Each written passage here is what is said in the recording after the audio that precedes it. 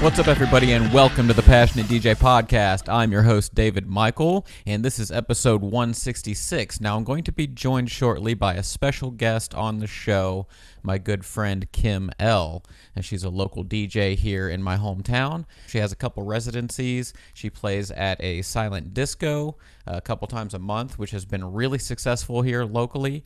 She's played at EDM Tuesdays for a couple of years now, which is a local event that we've talked about a number of times on the show, along with another friend who's been on the show before, John Chappell, which recently celebrated 10 years of running, which is just a really long time for a show like that to be running. She's been involved with that for the past couple of years, and it's started to kind of wane, so we talk a little bit about that. We talk a little bit about the silent disco and how that works out, and other things that are related to her coming into the scene, because she's been involved in this for about 3 years now, which I thought was an interesting time period. And I realized, we'd been talking about wanting to get Kim on the show for a while now. It's something I talked to John about before I had really started talking to Kim myself, and then we finally got it arranged. And she came in to talk, and I'm glad that we did, because she's in a certain range where she's been in this for 3 or 4 years, which probably describes a lot of our audience, and yet that's a range of experience that we don't seem to directly address a whole lot on the show. We talk a lot about beginner DJs, and we talk a lot about veteran DJ stuff and stuff about the old rave scene and the history of DJing and things like that. But there's this in-between that we feel like we've kind of neglected, and Kim fits perfectly right into that spot. And so we wanted to bring her in as a guest, and she had a lot of great things to share because she's already becoming a really well-rounded DJ. She has a lot of great things to share with us as far as what it's like to get involved with the scene in the past couple of years, here in a fairly small town. Now, those of you who are watching the video version of this podcast are going to notice that I'm not in my normal spot, and that's because Passionate DJ Studios is having a little bit of work done at the moment. I'm having a wall put up and some doors, and so I'm recording in my living room right now, which is why you may be seeing my cats walk by every now and then. Hopefully they stay quiet. But we'll be in Passionate DJ Studios for the rest of the interview, because I recorded that before the work started and just recorded this intro here in my dining room. So speaking of YouTube, I've been basically doing YouTube versions of the past, I lost count, 10 or 20 episodes of the Passionate DJ podcast, and it's really been working out, and I'm really excited to be doing it. And it's not something that I officially announced on the show that I would be doing, because honestly I was a little afraid to commit to it. Historically, Passionate DJ has been an audio talk show, and anything that we did that was video content was sort of a bonus. But that's a little bit antiquated these days. You almost have to have this visual aspect. That's what we all want to consume, content in video form. And so while we still record the podcast with the intent of treating it like a radio show and making it work for an audio audience, the important thing is getting a good recording of the audio. We're starting to do these videos, video versions of the recording of the podcast, just like you see other podcasts do. And we really enjoy doing it, and I never, like I said, really wanted to announce that we were doing that officially for every episode, because I wasn't sure that we'd be able to keep up, and yet for the past 20 or so episodes, we've been putting them all up on YouTube. And so I think it's safe to say that we're going to be doing that from now on. So I hope that you will check us out on our YouTube channel at youtube.com/passionatedj.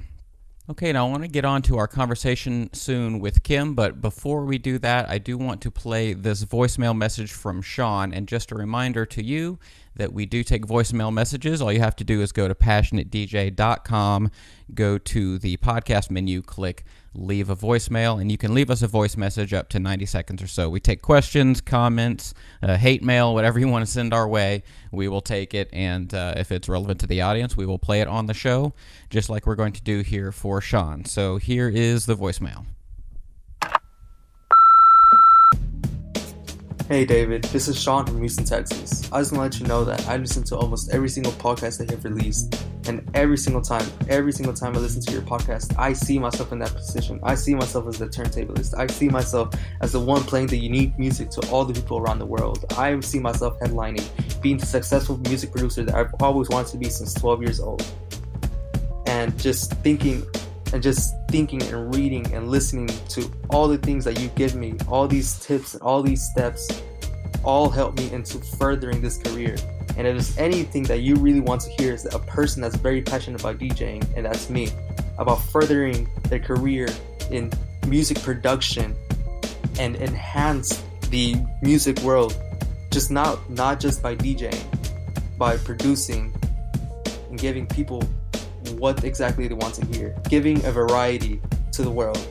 I want to be that person, and I would really just love to speak on you one-on-one, considering the fact that you made it big, and if anything, you were probably a very big person in my eyes. I thank you for your time, and hopefully you hear this. Okay, wow, Sean. So first of all, just wow, thank you so much for all those kind words, and it really warms my heart to know that Passionate DJ has affected your life in a positive way, and that you resonate with our message, and that we've had that connection. That's why me, Tony, Trip, and Mo do this show. It's to be able to connect with people like you, and I'm really glad that it's touched you in some way or another. So thank you for calling in to let us know that in your own voice. We really appreciate that. Feel free to reach out to me through email, would probably be the easiest, david@passionatedj.com. Put Sean voicemail or something in the subject line so I know who you are and make sure that I see it, and we can keep talking and see what some of your struggles are, and I will at least get in touch with email and get the conversation started. And just, thank you so much from the bottom of my heart, and from the rest of the team. It really means a lot that you took the time to let us know that you're liking what we're sending out to the world. Okay, one last thing before we get into our main topic. At the end of the show, after the outro music plays, I'm going to play a small bonus clip, just a piece of the conversation that Kim and I had after, the outro music played and we were done recording the actual podcast, and we took our headsets off. The camera was still rolling and we kept on talking, and there was a lot of good conversation in there. And, that's the sort of stuff that I can't put in the main show. The audio quality is a little bit different than the rest of the recording because it's from a different mic. But it's very listenable, and we take that stuff that's like deleted scenes and we put those in our bonus show. And so I'm going to give you sort of a teaser clip after the show today of, 5 or 10 minutes worth of that conversation, and I hope you'll enjoy it. And now to my conversation with KimL. I have a special guest with me. Kim, introduce yourself to the audience. Welcome aboard. I go by KimL. KimL, and you are a DJ here in Dayton, Ohio. I am. And so maybe describe your sound a little bit to the audience and tell us what you're about. I would say my sound, I resonate usually in house, but fairly multi-genre, just kind of flow in and out of whatever. And how long have you been in the DJ biz? It'll be 3 years coming up this December, actually. 3 years. Yeah. Okay. And so I know you from Therapy Cafe and EDM Tuesdays and stuff, and that was kind of how I was introduced to you, but I'm not sure where your interest started. What got you into the whole thing? I've always been pretty musically inclined. I grew up playing piano. I picked up violin. I picked up a little bit of guitar. I played piano as well. And I was in choir pretty much my whole life, like with school and church and, whatever. And then once I got to college, I couldn't really bring my instruments with me to my dorm room and whatnot. So I kind of lost that outlet a little bit. Mm-hmm. And then so I moved back to Dayton, and I was out one night with some friends, and my friend was like, "Oh, hey, I know a DJ. Let me introduce you." So I was like, "Okay, that's cool." So then that was when I met John Chappell. Yeah. And it's been on the show. Been a while, John. And I just kind of asked him, "Hey, I'm interested in that, I guess. Can you just show me how the buttons work. I mean, it was never really like I want to, be somebody or, I guess do something with it. I just really just was curious about it. So he had me come in on Tuesdays at therapy, and, he just showed me what some things do, and I just kept going every Tuesday and just practicing, and here we are. And you started in virtual DJ, is that right? Yes. Started in virtual DJ. What do you prefer to play on now? I know you've explored some other platforms, but do you have like a preferred way to DJ? I mean, I still reside mainly in virtual DJ. Okay. It's just what my controller works on right now. But obviously, I've played on Pioneers a couple times. If I had that to work with, then that would probably be where I am. Yeah. And you use a controller at home? Mm-hmm. As American Audio, is it? Yes, it's Okay. American Audio. VMS5. And how is that? Because I've never had a chance to use an American Audio controller. I've used other American Audio stuff, but not a controller. Well, I started with a Newmark. Oh, okay. It was a 2-channel, and then Is that mixed track or? yes. Okay. I think the 3 Pro 3 maybe. Okay, very popular starter controller for sure. And then Nathaniel from therapy actually gifted me the American Audio, which is a 4-channel, and I'm still trying to figure out the 4-channel part, but as a whole, it's good. So lately you've been playing on a lot of Pioneer rigs. You played at Mask not too long ago, and you're playing a show in 2 weeks from this Saturday of when we're recording this, so probably after this episode published you'll already have played it, but tell us a little bit about that show and what's going on there. It is next Saturday. So Okay. a week from A week this, from, yeah. a week from this Saturday. So that will be at Scully's up in Columbus. Okay. I'll be opening for AC Slater Nice. again. Again, she Again, says. yes. Man, veteran now. Very, very exciting. Yeah, that's awesome. So what kind of stuff are you going to play going in? Do you have something in your head, like energy-wise or style-wise, or do you always play a similar style, or what's your approach for these like headliner shows? I've learned with opening for bigger names to kind of cater a little bit of my style, I guess you could say, Sure. to lead up to the headliner. So AC Slater is a little, I guess he calls it a genre like UK garage, or it's kind of minimal but like housey. So that's kind of I'll be playing like my take on that, I guess you could say. Yeah. So where would you like to take the conversation? Do you want to talk more about gear and learning how to go that direction? Do you want to talk about playing these bigger shows? Do you want to talk about therapy? We have silent disco. We can talk about that. I'll leave it up to you. Where do you want to aim here, and we'll go that direction. I don't know. I'm throwing you under the bus here. Sure. I know.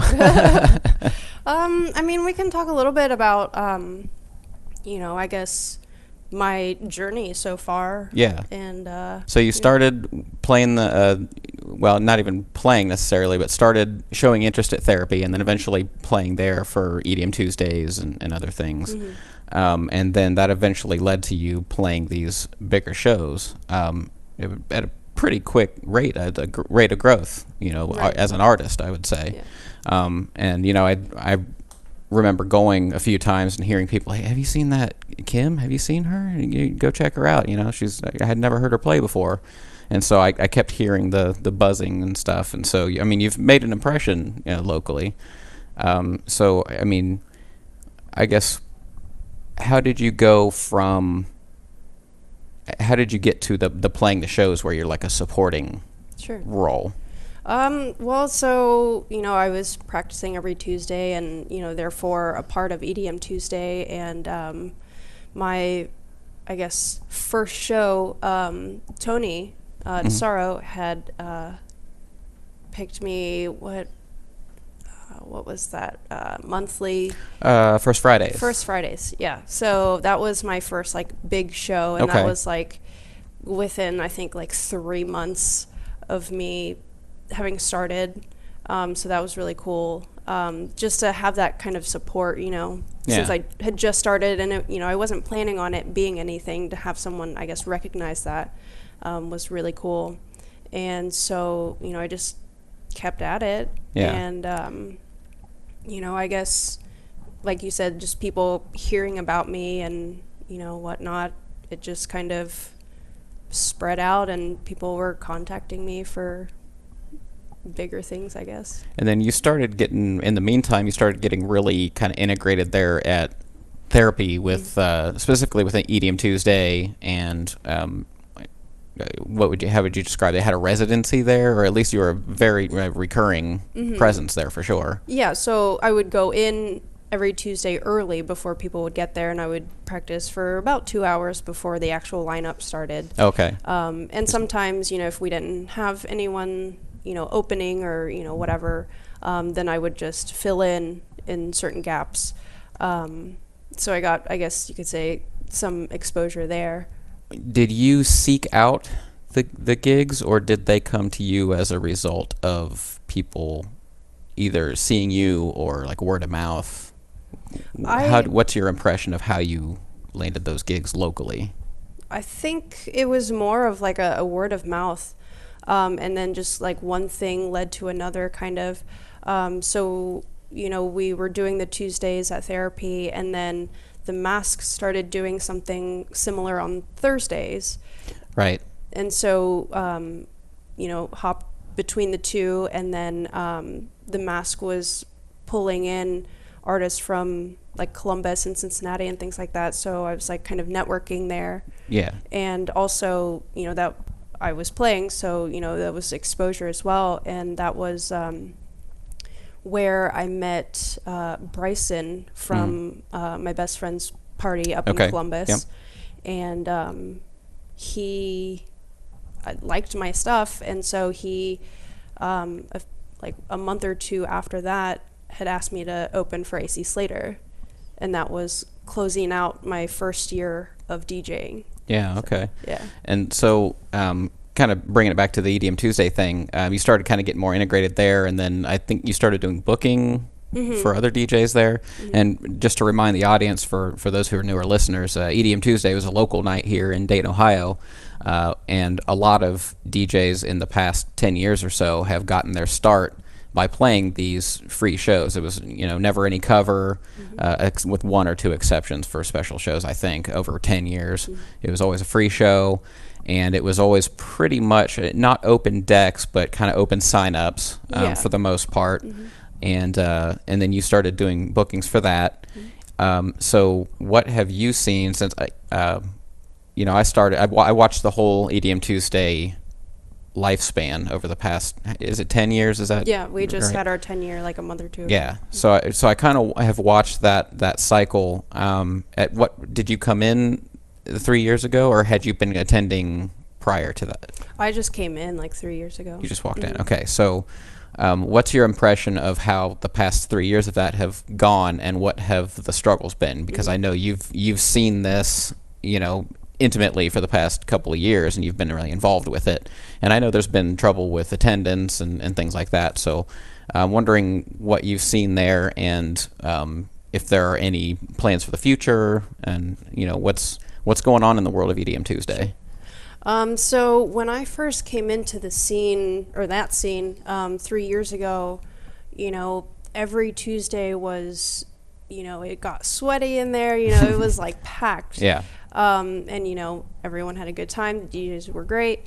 And then I would say, maybe over the last 2 years, things have kind of dwindled a little bit. We're not exactly sure what's going on.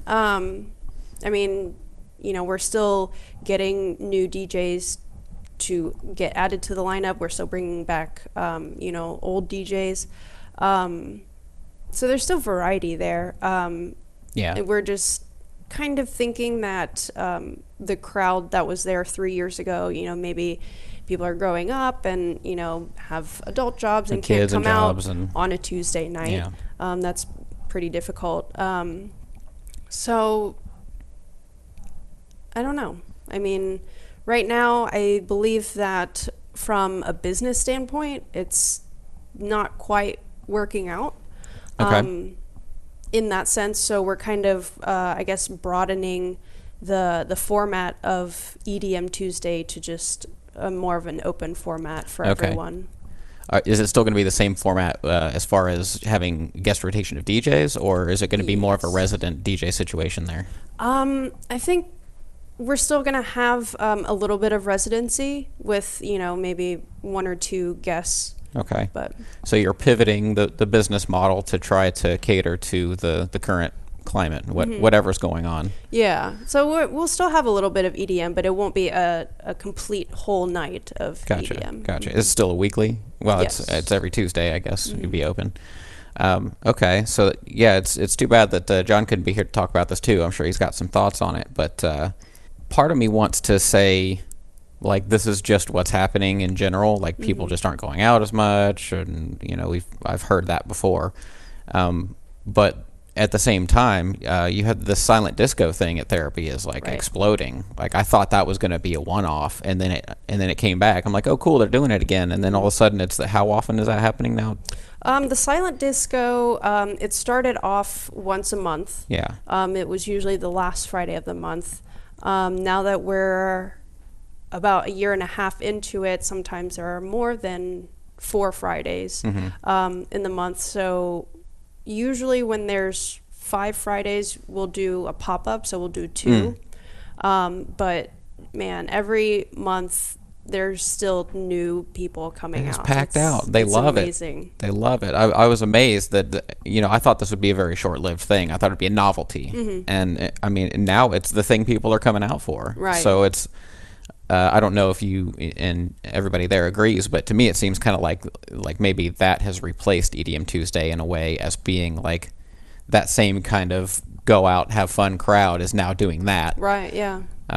Which is awesome. I mean, because it's not like there's no EDM there. I'm sure, that gets played, and, hip-hop gets played, and, all the traditional bar jams get played, and you get a choice to, to switch between whichever one that you want. So, that's super awesome. I guess I should let you explain how that works. So the silent disco, you are one of the DJs a lot of the time, or all the time, correct? I think that I've only missed one. And then there's two other DJs. There's John Chappell and Dylan, who goes by Sexbox. Yeah. And so, and you all play at the same time. You have different stations. Yeah, we're positioned at different parts of the bar, yeah. And so how does that audio routing work? Like, does all that stuff go to the house mixer, or does that go to some other setup that you do specifically for silent disco? Or so the headphones and all of the, I guess, the technical stuff, we rent that from a different company. So when we have the disco, he comes in with boxes of headphones and things like that. And so basically we set up our controllers to this little, it looks like a little Wi-Fi router. Oh, like a transmitter. Mm-hmm. Okay. A transmitter, yeah. So from there, I don't know where it goes. But so yeah, we each have a little wireless thing, and so it's got it probably just goes straight to the headphones. It's got like 3 different bands. I think so, one yeah. for each. So you have like a green and a blue and a red. Blue and red, yeah. And that determines who you're listening to. Right. So how does that dynamic play out when you're in the room? Does that get in your head if like you're the blue DJ and you see a sea of red? Does it freak you out, or is it? Oh, what is that? For sure. I mean, when we first started, playing the silent disco, it was like we had no idea, I guess exactly how to work the crowd, or how to play for 6 hours, and still maintain energy. So it's just kind of been. I guess every disco is a lesson. You learn something, but it's paying attention to the crowd, and it is like a competition. Like we'll get on the mic and say things about the other DJ, or whatever. It's all fun, Yeah. and it helps that you all know each other. Yeah. And stuff, I'm sure. and it gets, the crowd involved and hyped, and, then there's like, different teams, and, people prefer, other channels versus other channels. So, it creates kind of this like community almost. Yeah. But yeah, just really watching, I think I'm going to play this song. I think it's going to hit. But, let me see. So, you kind of scan the crowd, see, where you're at approximately according to color. And then you play that song, and either everybody's going to switch off or, people will start tapping their friends like, get this color. And then you'll see it change. It's really cool. The cool thing about that is you get instant data, like visual data by just looking out. Like if you play, like, I don't know, play Regulators or something, and then you see everyone go click, click, click, click, click, click, click, and it just goes blue or whatever. You're like, all right, I'm going to remember that for next time. Do you have like a grab bag of those tunes now that works every time or has a good chance? Yeah, there's, certain songs that like everyone knows. So like I play the EDM channel. Okay. So, there's certain songs like Every Time We Touch, Cascada. You know, everyone knows that song. And, it's a super happy, like hype song. So, when you feel like, people are kind of dwindling, not quite interested, play that song, guarantee you everybody's going to be tapping each other. They'll switch over, and then, for me, it's fun, I guess, with playing EDM is what you do once you get the people there. Okay. So like you get everybody on that channel with that certain energy level, and then I've got you right where I want you. Yeah. So then, it's what you do after that, that really gets people to, I guess, you build a rapport, you build that trust with them. Okay. Usually when I do Every Time We Touch, I'll transition it into like a really hard trap song. Okay. Which seems strange, but, like energy wise, people just kind of continue riding that flow. You probably have to give a lot of variety within your own channel, right? Because people are there to check out the variety, and they're switching it around no matter what. So if you play the same sound for a long time, I'm speaking without experience here, but I'm assuming that you're going to lose people pretty quickly if you play like the kind of techno set that I might play at a normal, like a 3-dimensional show that's meant for that sort of thing, Yeah, I mean, you have 6 hours to play. Yeah, that's a long time. And so, if anybody plays their specific genre for that long, it's not going to fly. Yeah. So, with having played the disco for, a year and a half now, it's really broadened my library. And like, I guess my transition skills, like within different genres, and, understanding when to play what genre, and, when to, okay, maybe that didn't work. I'll try that again in 30 minutes. Yeah. It's really about timing. But yeah. Before we move on to the next question, I do want to remind our audience about our monthly bonus show. It's called After Party. You can access that by becoming a patron at patreon.com/passionatedj.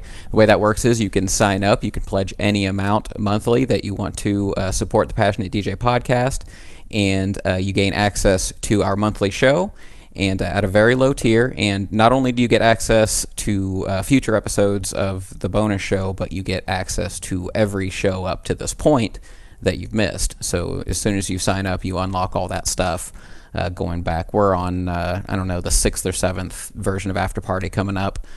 So you get access to all that stuff going back, the back catalog. And it's just a show full of deleted scenes and side conversations and stuff like that. Stuff that didn't make it into the original show, or stuff that recorded just for the supporters of the show. So definitely sign up, patreon.com/passionatedj. Also, we have merch. I'm wearing the Deep House is for Lovers t-shirt right now in heather blue. It is so comfy. It's like that stretchy, like soft material, real nice and comfy, well fitted. This is, like I said, the heather blue. We have a couple different colors. So those of you watching on YouTube right now can see that. We also have the Coexist shirt, which is kind of a play on the Coexist logo, but it's got like DJ formats in there, like Nice. CD and vinyl and stuff. And then, of course, all the Passionate DJ logo swag that you want. We've got hoodies, shirts, all that kind of stuff. Check that out at passionatedj.com/merch. We spoke a little bit before the show, and we were just talking about, what do we want to talk about, and we didn't want to plan it too much. We just kind of have a conversation. There's a lot that seems to be changing in our world and our scene, hopefully for the better, but it's a struggle to kind of navigate these waters of equality and, that sort of stuff. So being that you've been in this 3 years or so, what has your experience been as far as getting into the scene locally, in regards to equality or anything else that you want to talk about, just as a new DJ? How many roadblocks have you encountered? I think, if any? sure. The industry itself, I would say most recently, you're seeing more females come out, which is really cool. Locally, I don't think that has ever, I guess, counted against me, you could say. I think if anything, it's maybe even like a leg up, or, I guess you could put it as like another marketable aspect Sure. About me, which is cool. You don't feel like it's held you back as far as like people treating you inappropriately or differently, like, especially, white men in the industry, telling you how to play, or did you ever feel like you were denied gigs or anything like that? And I only ask because I don't ever see that locally, but I wouldn't, you know what I mean? Right, So yeah. I never want to make assumptions about that sort of Right. stuff. I don't think that it's like deterred, or I don't think that it's been any sort of roadblock for me. But then again, I haven't played anywhere outside of Ohio, let's say. So I'm not sure how that would be elsewhere, but I haven't seen anything around here, I guess you could say. Everyone's been very, inviting and loving, and, just the EDM community itself is. I'm glad to very hear loving, that. yeah. I've heard that from other people that I've asked locally, other women in the industry, and other women DJs. But I try not to make any assumptions, but I always try to ask if the person is willing to receive that kind of question, 'cause not everybody likes to talk about that, but because I want to know what we can do to be better allies in this, and Right. and whether that's just speaking as another male DJ or as Passionate DJ or anything else. So So far I haven't encountered anyone like that. sure, So that's I don't want to jinx it either. Yeah. Well, that's great. What about just in growth as a DJ or as an artist in general? What have your biggest roadblocks been? Whether that's as it relates to the scene, or hardware, or knowledge, or mental state. What holds you up, if anything? I think, the amount of time to practice. Obviously, it's something that always needs to be practiced, and Like a time management? yeah, I have time set aside. I just wish I had way more. Yeah. But You're here. yeah. So aside from that, in terms of growth, most recently, I was talking to you about producing software and things like that. Obtaining the software was a little bit of a hang up. Still might be, but I'm still trying to, work around it, or, whatever. What's your software of choice for production so far? So far I've had a little bit of exposure to Ableton, and also to FL Studios. Okay. Both are great. Seemingly right now, I'm drawn more to FL Studios, I think. Okay. Any particular reason? I think it's just visually, to me, it seems more intuitive. Like I was saying earlier, Ableton seems very 2D and kind of just technical. as opposed to FL Studios, I guess, where certain packages of sounds, it'll pop up like a little virtual interface. like a little virtual interface, and you can see, like these virtual knobs that you can twist. And FL Studio has a lot more visual flair, I guess, in it, whereas like Ableton is a little more Spartan, and it's like everything's kind of like the same fonts and knobs and things, which for having a nice, simple, clean interface is nice, but if it's difficult for like attaching a memory to something, like, oh, that one filter works with that red knob or something, Right. So it's kind of, it doesn't quite seem like entry level. Yeah, I tend to agree. Like, I think that FL Studio is more intuitive, but I'm like extremely biased because I've been using FL Studio since I was like 15 or something. So since it was called Fruity Loops 3.0 or whatever, it was like a glorified drum machine, back then. And so of course I would think it's more intuitive, right? It's just, I don't have a good context for that anymore. But I like the thought of Ableton, and I like that a lot of my friends use it, so it would make it real easy to collaborate with them. And I like its time stretching capabilities. It's real good at their warping system is real good at like snapping things to time. So if you're trying to do DJ like stuff, that's the go-to software. You But, mean like live? Either.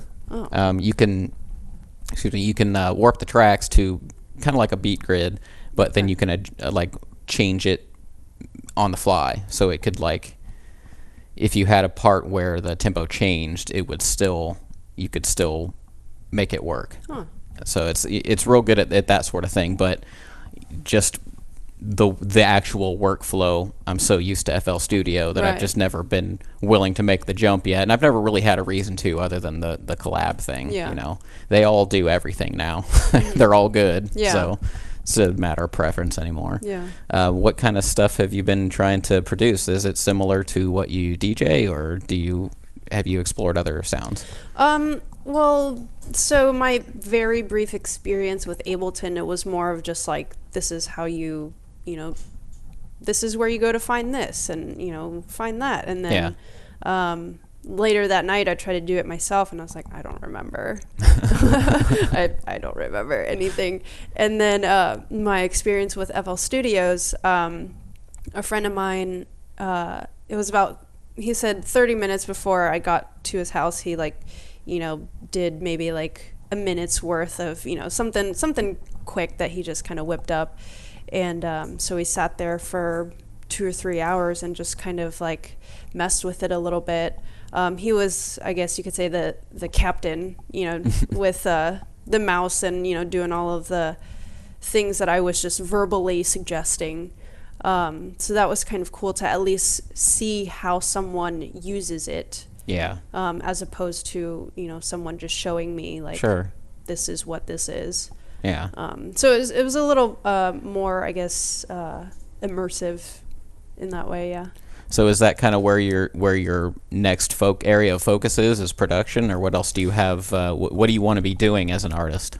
I mean, I think in terms of producing, it's been something that's, been on my mind, and I feel like for anyone who DJs, that's kind of like the next step. If you start out DJing, that is the next step, to be like an all-encompassing DJ.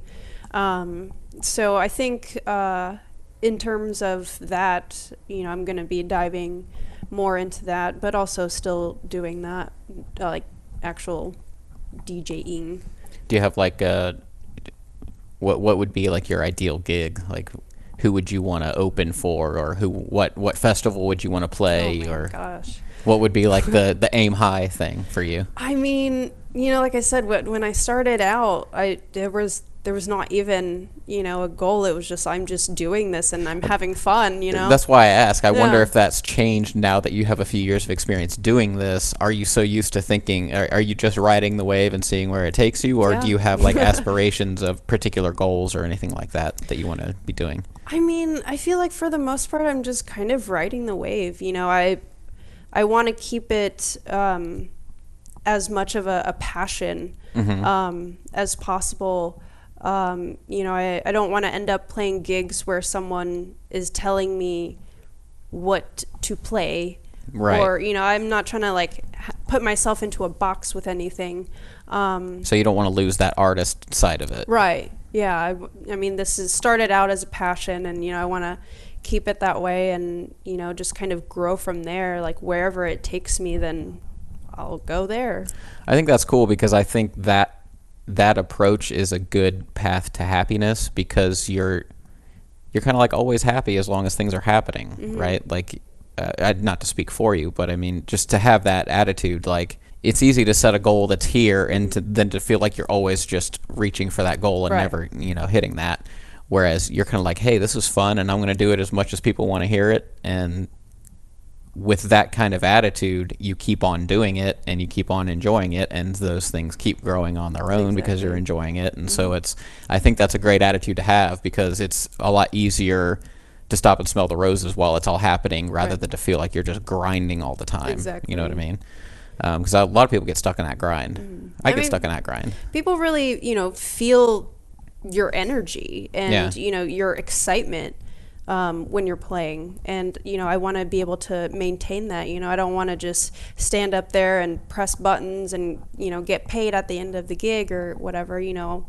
I want to just share all these cool songs that I found, or, you know, I want to take the audience, you know, on a journey, you know, and like we'll all have fun, or, you know, whatever. Like that's where I want to keep it. So in terms of like big goals, and, you know, I don't really have any, you know. Just have fun. Yeah.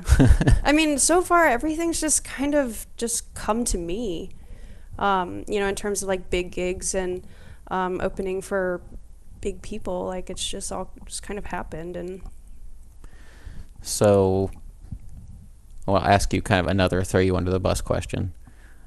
Now that you are no longer a novice, but not yet a veteran, okay. what have you learned in this past 3 years that really has kicked you forward? Like, what's been the best thing for you as an artist developmentally? You know, what advice would you give to the audience in that respect? From like DJ to DJ, I guess, you know, just keep your tracks fresh. You know, there is some, you know, nostalgia in playing old songs, but you want to, you know, stay relevant, you know, and let's say someone sees you for the second or third time. You don't want to be playing the same songs. You don't want to be playing the same set. And that's something you have to worry about, because you play so many gigs, really. I mean, you have residencies, so you have people who go back to the same place. And so if you're not, you know, you're not necessarily playing the top 40 hits of right now. You're playing maybe top 40 hits of, you know, extended over time, and plus EDM and remixes of those things. And so you have stuff to connect with the audience and things. But if they hear that same remix, you know, 5 times in a row, maybe they lose interest. Right. Have something to, you know, attach to you other than, oh, that's that person that plays that, you know, Snoop Dogg remix or whatever it is, you know. I mean, it's, you know, just make sure that you're always growing, you know, in whatever aspect of DJing or, you know, whatever. You know, whether it's learning how to use a new button, or, you know, finding new songs, or, you know, you want to perfect a certain transition or something like that. You know, just make sure that, you know, it's not always the same thing.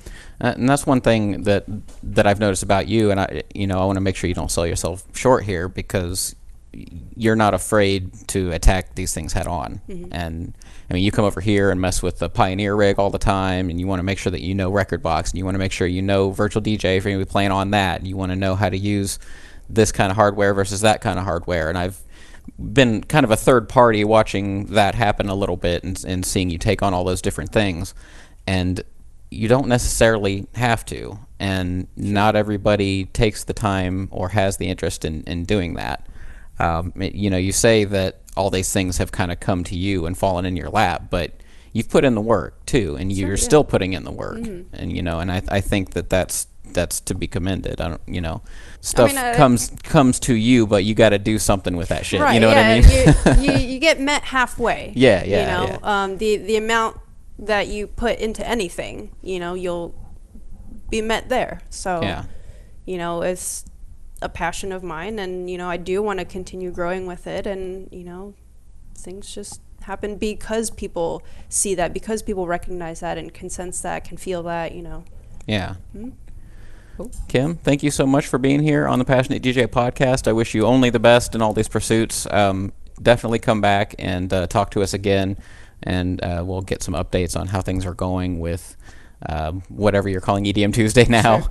and Silent Disco, and your development as an artist, because I think that you're in a sweet spot of our audience, where some people, they find Passionate DJ podcast because they are either a brand new DJ or they're thinking about becoming one, and then they find like one of my articles or something, and then they get introduced to the podcast. And then we have veteran DJs that have like word of mouth that have joined, through that way. And then there's this in between, this like I said, not yet a veteran, no longer a novice. Mm-hmm. And I think that's probably where most of our audience is, but we never really address that segment directly. And so I think that having this conversation is important, because you're right in your boots on the ground, right? Yeah. You're right in the trenches of that. Mm-hmm. And I feel like you're doing some things right. As much as you say it's coming to you, you're taking that and running with it. And I always like to talk to people who hustle. So I appreciate that, Kim. Sure. Thank you for having me. Thank you so much. And keep on spinning, everybody. This has been the Passionate DJ Podcast.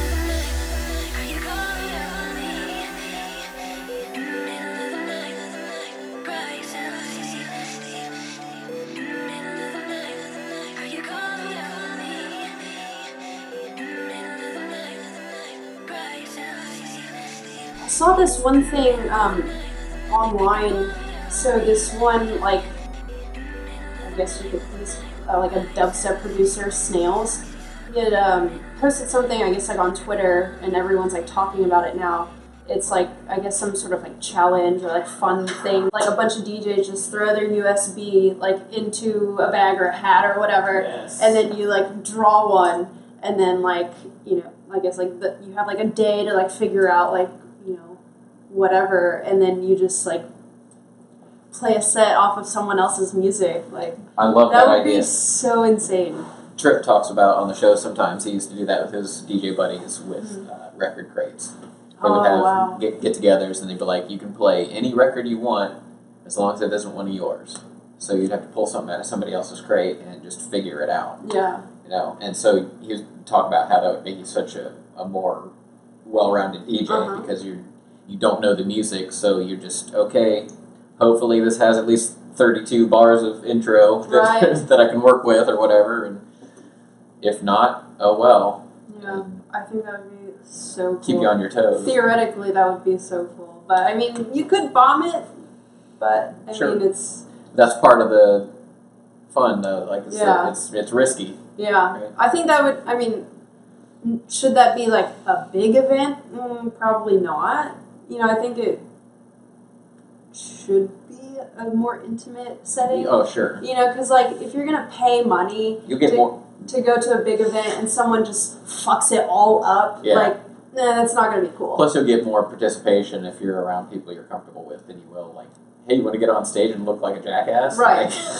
Not particularly. Yeah. But there's an episode of the podcast, I'll have to go see which number it is because I can't remember, but where we talked about kind of mixing games like that, and there were 5 or 10 of them, I think. I'll see if I can dig those up and send it to you. We'd appreciate that. They'd have different versions of that. Yeah. With catches. Right. That would be so good. Yeah. And I mean, in a more intimate setting, it's okay, so now you kind of know what kind of vibe I have. But then to give me someone else's library, what I would make of that. You know what I mean? That would be a whole... I mean, I think that... I don't even know how to word it. But that would be... It would make more sense than doing it let's say at like a festival or, you know, at the Mask or something, you know, Right. because you know what that person sounds like already. Yeah, probably the only way you'd want to do that is if you marketed it specifically to DJs. Mm-hmm. Maybe like take an EDM Tuesday kind of night that's like kind of dwindling right now. Nothing's really happening. Maybe make like a night that's geared towards DJs, and that's the whole point of it. And you make kind of a spectacle out of it, and maybe have an MC and like comment over it and razz people and stuff. Like Yeah. you could turn that into an event Yeah. if you wanted to, if you're creative enough to figure all that out, Mm-hmm. and you had the audience for it. But in general, yeah, I don't think you want to just do that. Like, come to Mask and watch everyone Just fuck up. look terrible Yeah. and sound awful. I mean, so like when we first started doing like the pop-up silent discos, like the second one, so like Nathaniel wanted to do something different, like DJ-wise, because if we're gonna have them 2 weeks in a row, they gotta be different, you know, like Yeah. there's gotta be something. And so we, I think at least 2 or 3 times, we had multiple people on like each channel. I think. So you like rotated DJs or? Well, so John was on green with me, and so we were working on 2 separate controllers. So we couldn't really back to back because there's no main. You didn't have a master mixer or something Well, between the two of you? We could have done that, but in terms of mixing, I wouldn't be able to hear him and myself, you know, because Gotcha. there's And just you were no. separated, right? Well, for that one, when we were on the same channel, we were on the same stage. Oh, I see. Okay. But Well, that helps. yeah, so if I was, you know, we would both have to be plugged into the mixer, which we didn't have an extra, you know, plug for.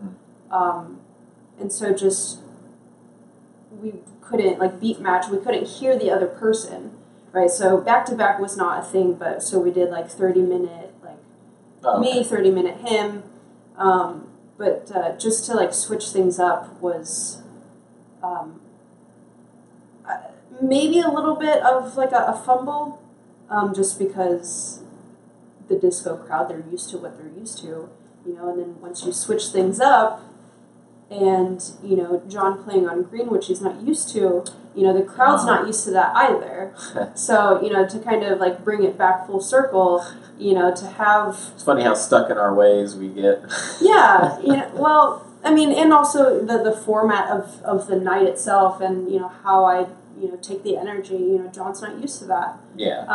Or doesn't know how to work green the way that I do. John has a different style. He hits the ground running, usually. Well, right? I mean, tempo-wise and energy-wise, he's, like, all out Mm-hmm. from the first moment, a lot of the time. And he's really energetic. He likes to do mashups and, Yeah, you know, play vocals from other songs over, you know, a song Yeah, that's he's very played. active DJ. Mm-hmm. So,